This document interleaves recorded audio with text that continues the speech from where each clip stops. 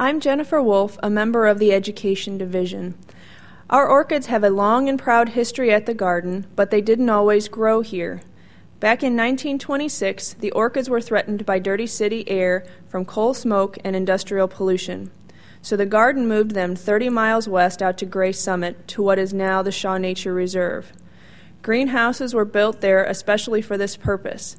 The next year, in 1927, an orchid seedling department was started.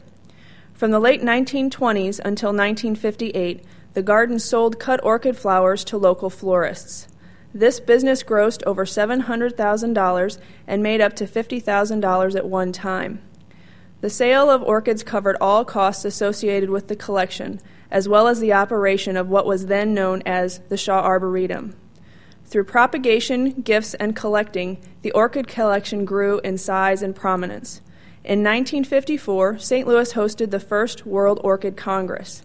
By 1958, the city's air quality had improved, and so the orchid collection returned to its original home here at the garden, where it has remained ever since.